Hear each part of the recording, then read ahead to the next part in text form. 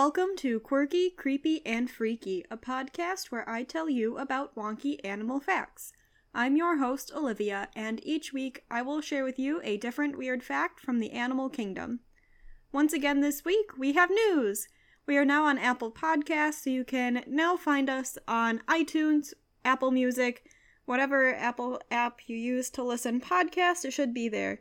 So now rate, review, tell your friends, all that good stuff.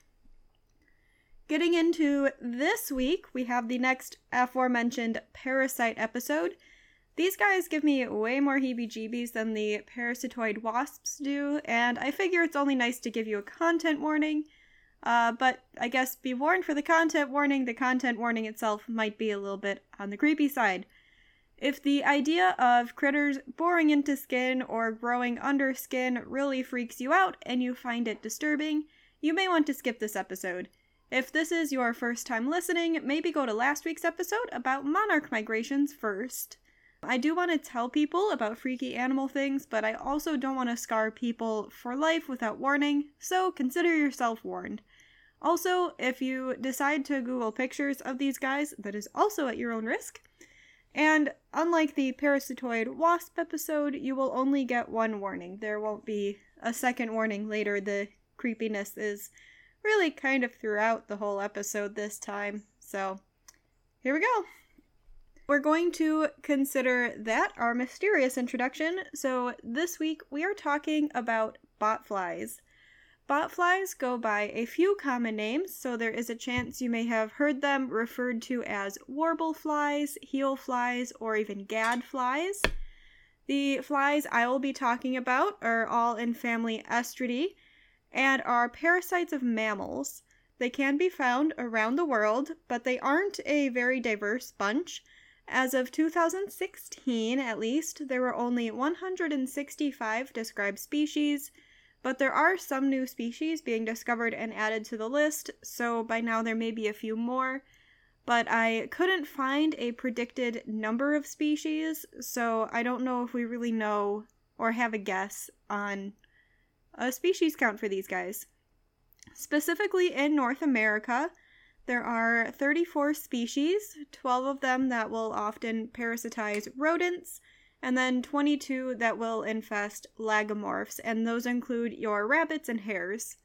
Many of them grow in the skin, but some do grow in the gut.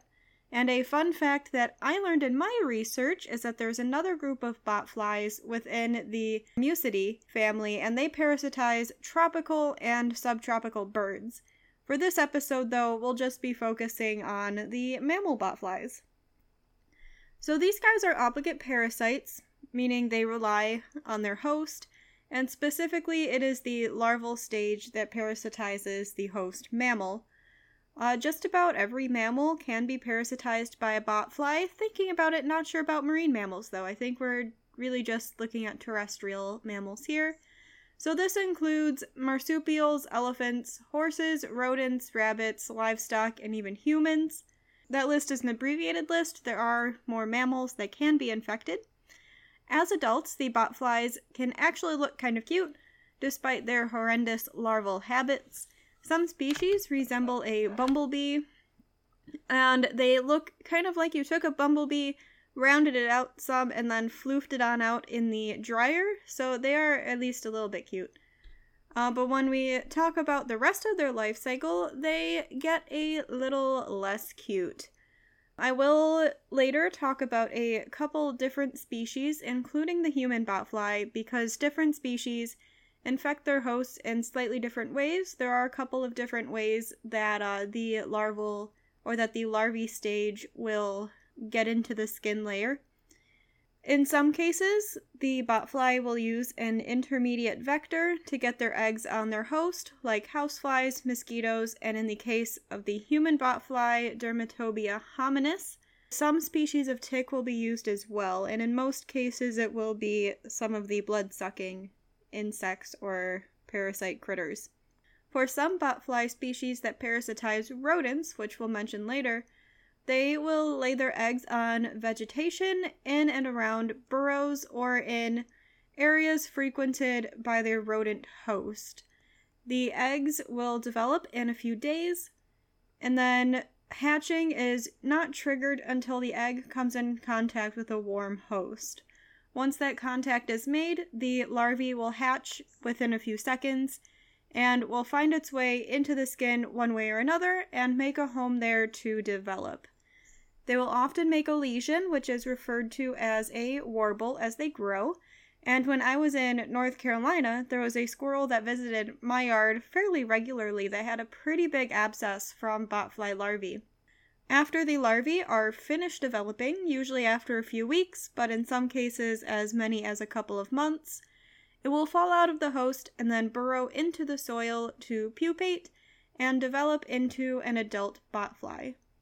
Note, I guess the slight good news here is that botflies are parasites, not parasitoids, so their intention is not to kill their host. They want their host to continue to stay alive in order to provide a safe developing place and fluids to eat as they develop. Since they are burrowing into the skin, they will cause some tissue damage and a good amount of pain.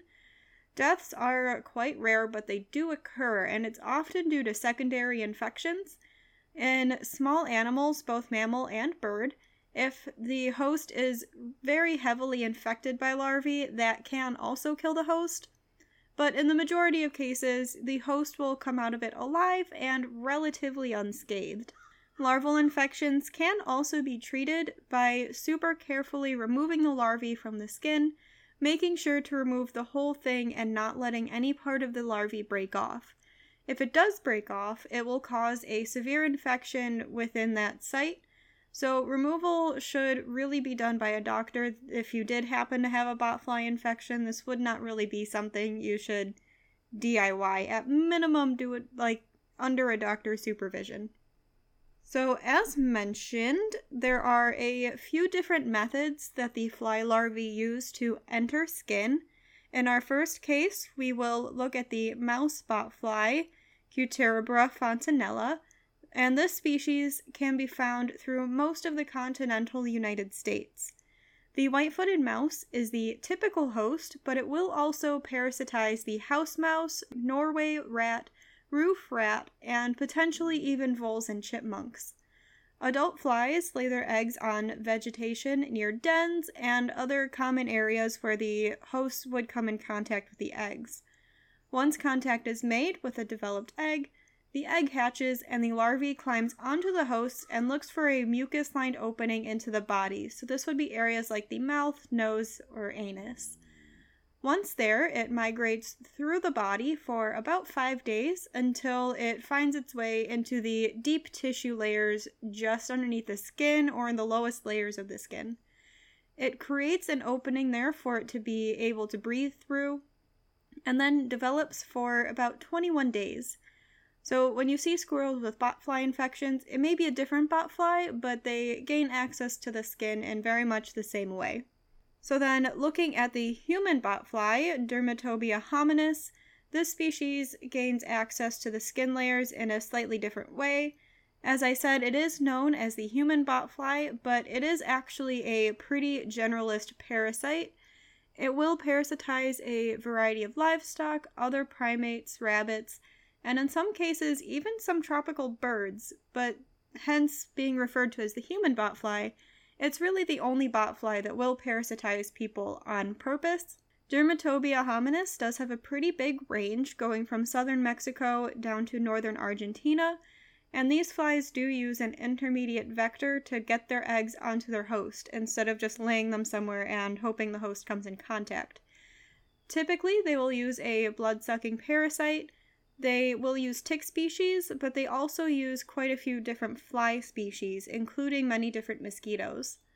Once the egg comes in contact with the host, the larvae hatches, and then just bores right on into the skin through the bite wound that the vector left.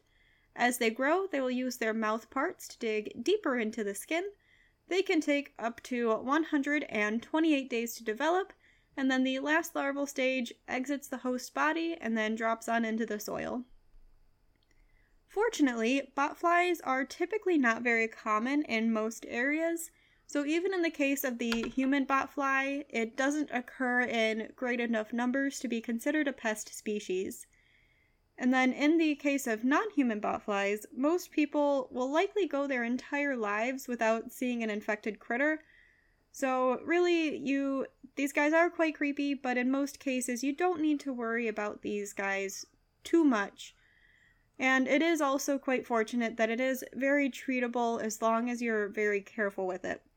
Even so, I think some good morals of the story here is to use bug spray, prevent those mosquito and tick bites, and if you're in the wrong place at the right time and suspect you do have a botfly larvae, just go to the doctor, don't do it yourself, and finally maybe we'll just wait a good while until we talk about gross parasites again.